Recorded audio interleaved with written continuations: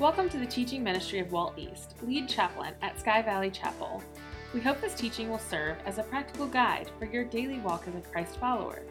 We encourage you to follow along with your Bible and life notes, which can be found in the podcast show notes or on our website at svmin.com.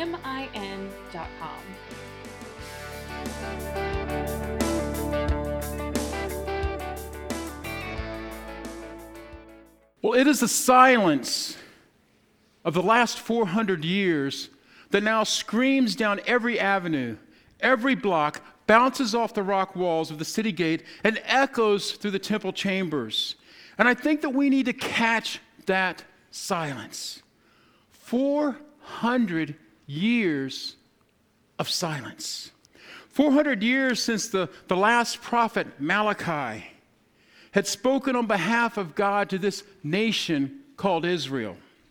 And yet this little nation holds on to promises. Promises going all the way back to the first book of the Bible, Genesis, the book of beginnings. Promises to a guy named Abraham that if you leave your family and you leave your country, I will make a great nation out of you. I will send a son, a seed, a deliverer, and through that, all the nations on the earth will be blessed. And they've been holding on to promises. For 400 years, heaven has remained tight-lipped. So for 400 years, they've waited. They've waited for Messiah. One day he'll come. One day he'll show up, and it will be unmistakable. Oh, and people will know that he comes from God. He's going to do things that no ordinary human being could do. And when he comes, he will set things straight. And for 400 years, Israel has been holding on to nothing but promises. And they're tired. They're weak. They're worn out. For the last 600 to 700 years, they've been a mere pawn traded amongst the world powers, being taken over by the Assyrians, then the Babylonians, then the Persians, then the Greeks, and now the Romans.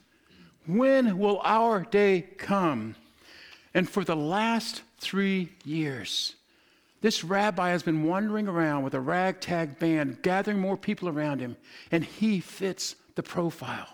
For the last 3 years, people say that he's able to walk on water. His spit heals incurable diseases and causes the blind to see. With a touch or a word, molecules rearrange themselves on bodies and leprosy is healed. He teaches the type of teaching that draws grown men and women as well as little children, words that cause folks to leave everything they own behind and say, this is what I've been waiting for. So when he arrives in Jerusalem on that week, of all the weeks on the calendar, the silence of 400 years just explodes. This is their high holy holiday. This is Passover week. This is when every good Jewish family makes a pilgrimage to Jerusalem just to be there to celebrate Passover, their Independence Day, their 4th of July, when God broke back into their history in the second book of the Bible, the book of Exodus. When God brought Egypt, the most powerful nation in the world at that time, to their knees with plagues. The final one resulting in the death of the firstborn in every single household except those of the Jews that listened to God. Then he led them out of Egypt. He led them through the Red Sea. And they've been celebrating it ever since. So on their high holiday of patriotism, of freedom, of deliverance, when he comes into the city, when he comes on a donkey up through the city gate, that's why the crowds start chanting, Hosanna, Hosanna, save now, save now. And you feel a chill go down your spine when someone took lungs full of air and screamed out, "Blessed is he who comes in the name of the Lord." The crowd goes wild. To come in the name of someone means to come in their power and in their authority. To come in the name of the Lord, save now. Bring some lightning bolts, save now. And just in case this powder keg of a nation needed one more spark, someone somewhere up on the rooftops on a crowded balcony overlooking the entire scene screams, "Blessed is the coming kingdom of David!" And it just erupts everybody. The last time The last time your nation had freedom, had power, had its own military, had its own judicial and spiritual rule, the last time your neighboring countries feared you was nearly 1,000 years ago under the kingdom of David. Save now, save now, come with power, save now, kick Roman butt. And the crowd is chanting this Palm Sunday. And at the end of the parade we saw 2 weeks ago, Jesus simply walks into the temple. He looks around. He realizes the parade took a little bit longer than what he planned. It's late in the day, and so he just went back out to Bethany, and they camped outside the city because there's no room left in Jerusalem.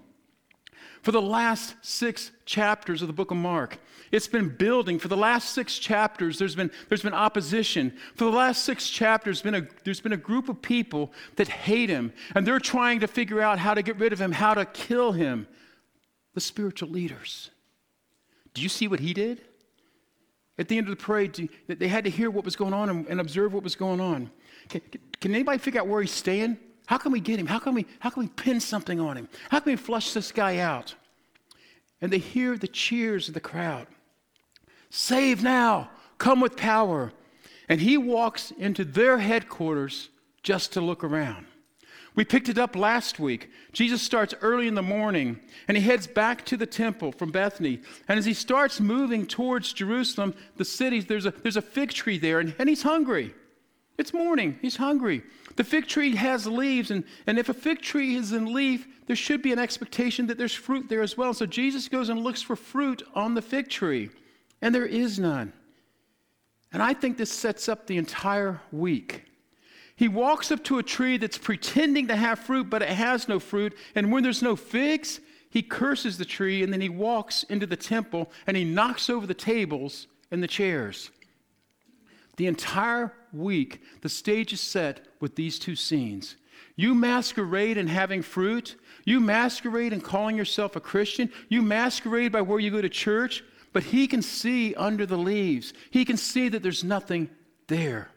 And now he's going into the temple, a church that masquerades at being loving and accepting and open, and a place where all nations should be able to come and find the one true God. And the people are being ripped off at the scales.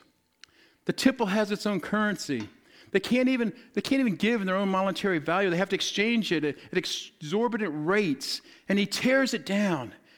And then he stays there teaching. On Tuesday morning, we find him going back to the same place. He's not running away from the fight. He's picking one. And now the spiritual leaders have had time to collect their thoughts, and they come to him. So if you've missed the last 2 weeks or you've missed the last 13 months, you're caught up, okay? And you can always listen to the previous messages on our podcast. If you don't know what that is, you can ask me. If you don't know how to get it, you can ask me again. No problem. We'll help you out there. But what they're talking about here in these chapters of Mark, these remaining chapters that we're going through the next couple months, it's the most important week of your life. I want you to grasp that before we keep on reading. This is the most important week of your life. This is that week, the week where he will claim who he is and do what he needs to do. 3 times before getting into this week, he has said, I will allow the chief priests, the teachers of the law, the Pharisees to take me, to mock me, to spit on me, to beat me, to abuse me. I'm going to allow them to hang me on a cross. They're going to kill me, and 3 days later I'll walk out of my own tomb. Oh, people, if he does this, then this week splits all of time.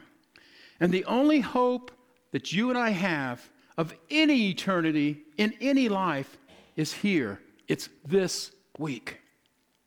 Mark chapter 11, verse 27. They arrived again in Jerusalem, and while Jesus was walking in the temple courts, the chief priests, the teachers of the law, and the elders came to him. You don't think the disciples understand what's going on? Here they come. 3 times he's told us on the road that this is the group that will beat him. 3 times he's told us that this is the group that will kill him. And when these guys arrive on the scene, you don't think the disciples were on heightened alert? Is it going to go down here? Is this where it happens? On top of that, these 3 groups, they represent the Sanhedrin, the ruling body of 70 elders in Israel.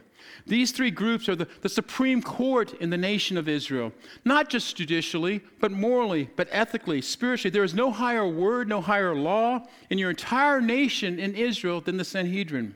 This is their place. This is their capital. And yesterday, he flipped over their tables and their chairs and their headquarters in their temple. Verse 28, by what authority are you doing these things, they asked. And who gave you authority to do this? Jesus replied, I will ask you one question. You can't do that, Jesus. If you're ever called before the Supreme Court of the United States of America and you're standing there and they tell you, well, you swear to tell the truth, the whole truth, nothing but the truth, so help you God. Yeah, no, you can't turn around and write immediately and say, well, I want to ask you a question and you've got to answer me. You can't do that unless you believe that you are a higher authority than that court.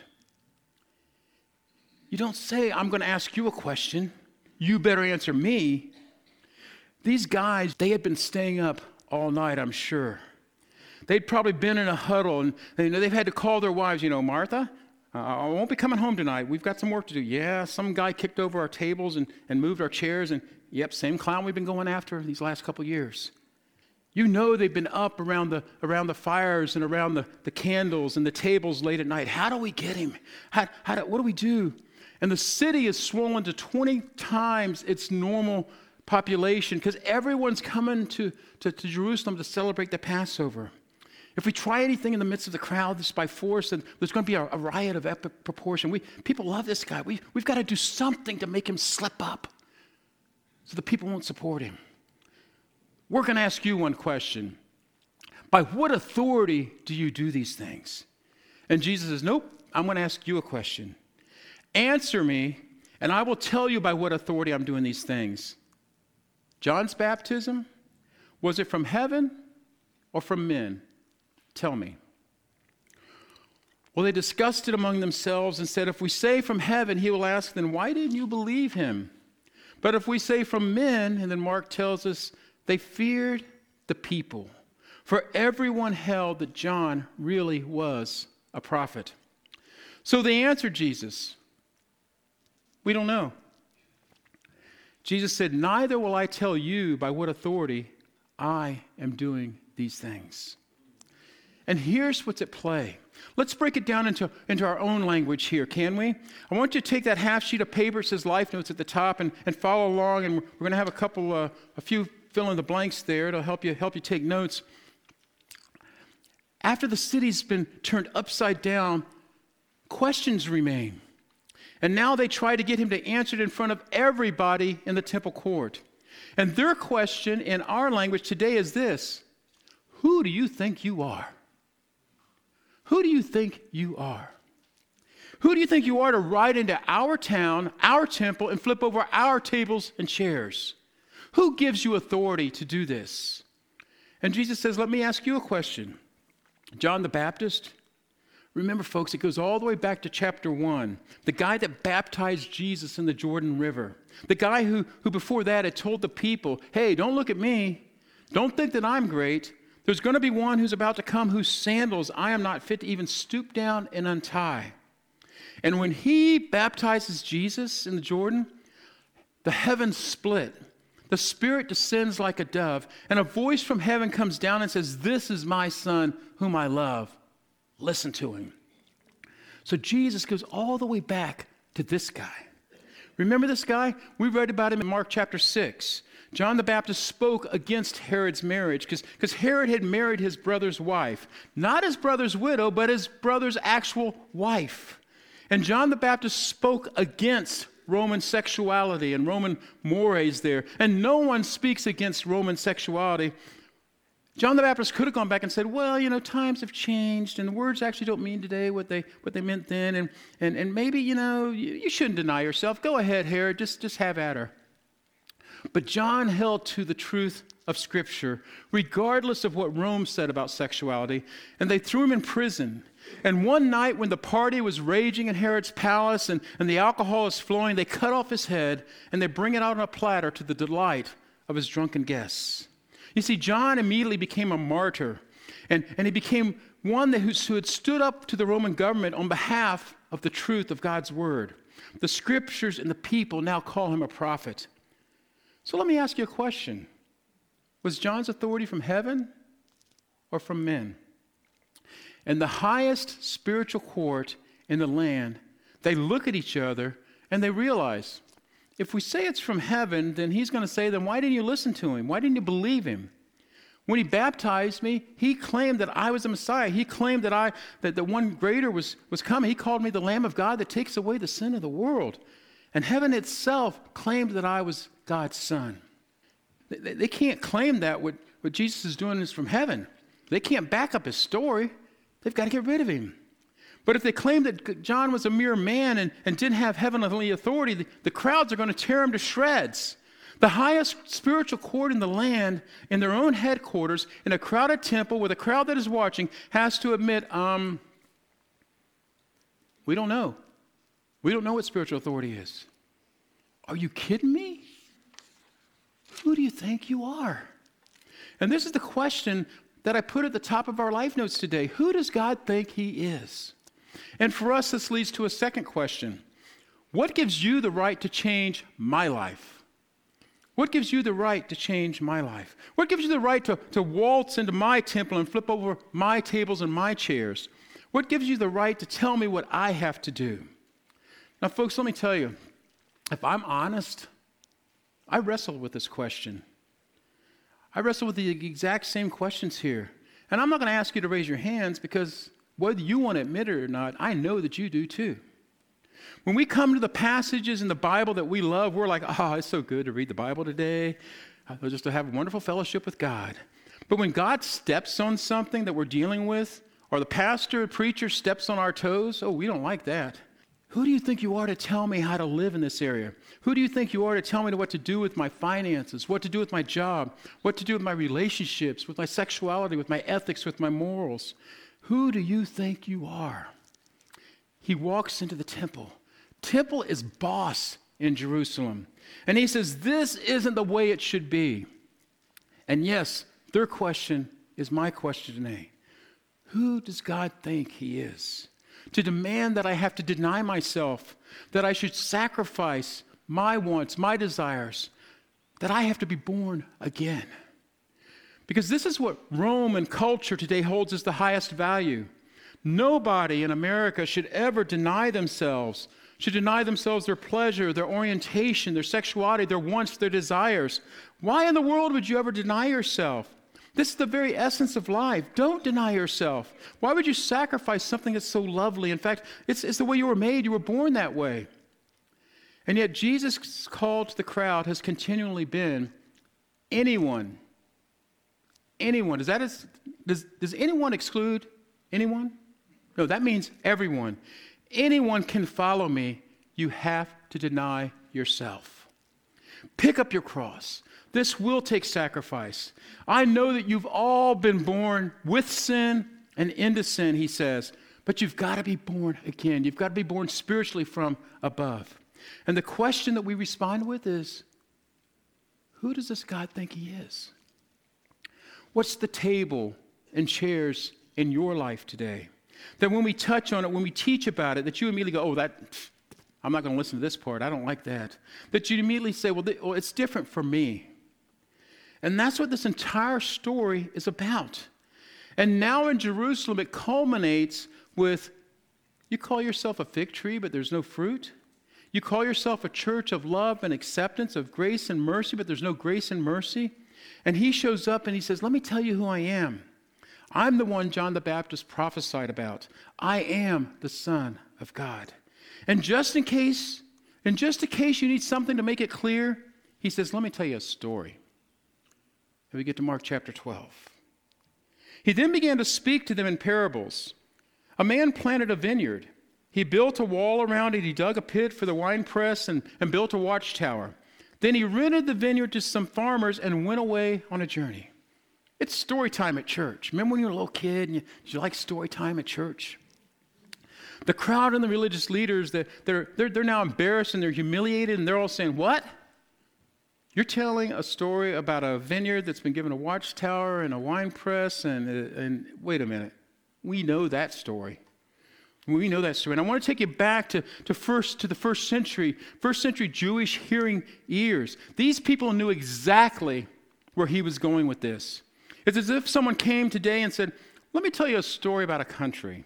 I'm not going to name which one, but we'll call it the home of the free and the land of the brave, or the land of the free and the home of the brave.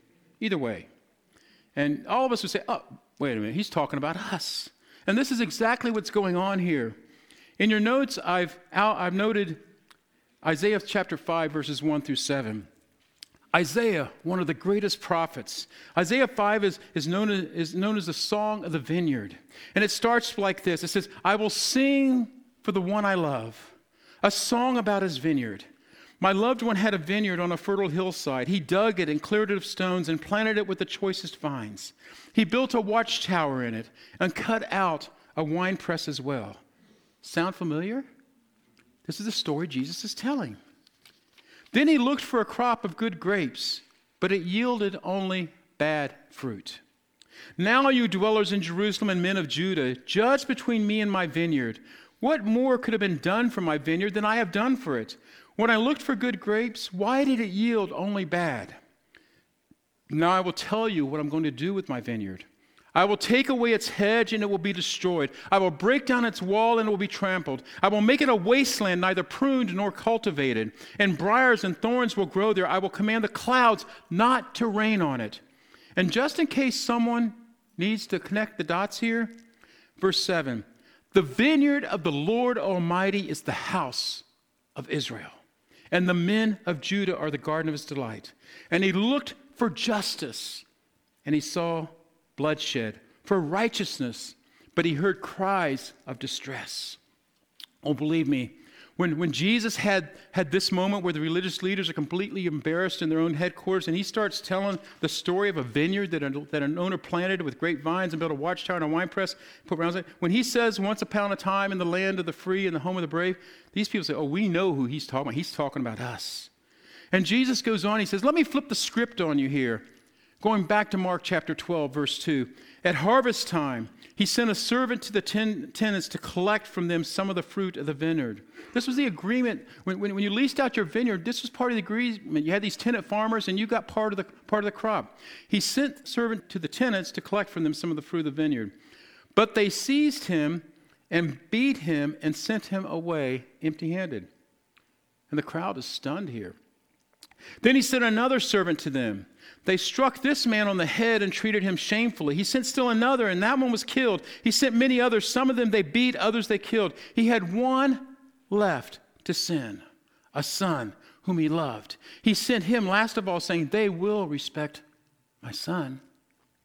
But the tenants said to one another, this is the heir. Come, let's kill him. And they threw him out of the vineyard. What then will the owner of the vineyard do? He will come and he will kill those tenants and give the vineyard to others. Haven't you read the scripture? And he quotes here from Psalm 118. The stone the builders rejected has become the capstone or the cornerstone. The Lord has done this, and it is marvelous in our eyes. Mark then tells us, then they looked for a way to arrest him, because they knew he had spoken the parable against them. But they were afraid of the crowd, so they left him and went away. He says, let me tell you about the fig tree outside. Let me tell you about the temple. Let me tell you about what I've been teaching these past 3 years. People, he says, this is about you. Before we finish and go home today, I want to point out some things that we should note here in this text. The first thing is the owner gave them everything they needed for success. He gave them everything they needed for success. He says, let me tell you about a perfect vineyard. He said, I've given you everything, Israel, to protect you, to prosper you. The owner gave them everything they needed. This is your land flowing with milk and honey. And I think sometimes when we talk about faithfulness and surrender to this God, we don't understand the picture that he has for us. Because this might not be yours or my understanding of financial success. It may not be your understanding of health success. It may not be your definition of work success. But God goes, trust me. I knit you together in your mother's womb. You are wonderfully made. I have a plan for you. I have success for you in mind. Maybe not your definition of success, but trust me. You need to trust and embrace my definition of success. You need to trust that every good and perfect gift comes from God. That breath you take, that acumen in business that you have, that ability to do the things that you do to earn a living, that comes from me. It has a purpose, and I need you to use it for my purpose. Oh, Israel, understand, this is what I'm expecting from you. I'm giving you much, and I expect much from you. And yes, when I show up, I expect there to be fruit. Not to masquerade and call yourself a God follower, but to actually have fruit, to have figs, because I've blessed you so abundantly. And it's not just blessing abundantly. The owner also gave them an incredible amount of patience and persistence. He said, I've sent messenger after messenger after messenger after messenger after messenger. Some of you've beaten, some you've killed, some you've knocked over the head. You've been sent prophet after prophet after prophet. And what do you do with the prophets? You ignore them. You kill them. You see, we have an owner in the story that gave them his only son as a final plea. He goes, so I sent my heir, my only son. This is your last hope. And at the end of the story, Jesus goes, and I know that you're going to reject me too. But guess what? I'm the cornerstone upon which all things are built. The choice is yours. You ask, who I think I am? I'll give you a story. I'm the son of the owner, and I'm the last message of hope that you have. And if you choose not to follow my words in red, Israel, the owner will give you no other options. Folks, over the next few weeks, we're going to go through that week. That week that has changed history. That week that has divided history, that's divided our calendar into AD and BC. Because of his death at the end of that week, and because of that next Sunday morning, him walking out of his own tomb, it shows his persistence and his patience with us. A God that Romans 5 says, while we were still sinners, sent his Son, Jesus Christ, to die for us. You and I don't deserve him. We don't deserve his grace. We don't deserve his mercy. But while we were still sinners, he died for us. 2 Peter 3:9 says this, the Lord is not slow in keeping his promise, as some understand slowness. He is patient with you, not wanting anyone to perish, but everyone to come to repentance. And you may be here this morning, you may not have crossed that line of belief to where you've trusted Jesus Christ with your life, where you've made him your personal cornerstone that you've built your life upon. And that's okay. We welcome folks that want to get closer and closer and closer to Jesus. We don't expect perfection. There's not a single one of us in this room, not a single person within the sound of my voice, or that will be listening on this podcast later, that is perfect. None of us are perfect. None. Not a single one of us. Every single one of us are in need of Christ and his forgiveness. And this is a God that says, I move my grace and my mercy constantly towards you. I've given you my Son. This is your last hope. This is your last option. So what do you do with his teachings in this last week of his life? Because with everything I've done, God says, in the sacrifice of my Son, I do demand obedience. You're allowed to reject this stone, but it will become the cornerstone. And if you reject it, you're going to trip over it. You're going to stumble. You're going to fall. See, that's the question that we're left with today. Who or what is your cornerstone? He says it's your choice. Is Jesus the very cornerstone of your life by which everything in your life is built on? What a story.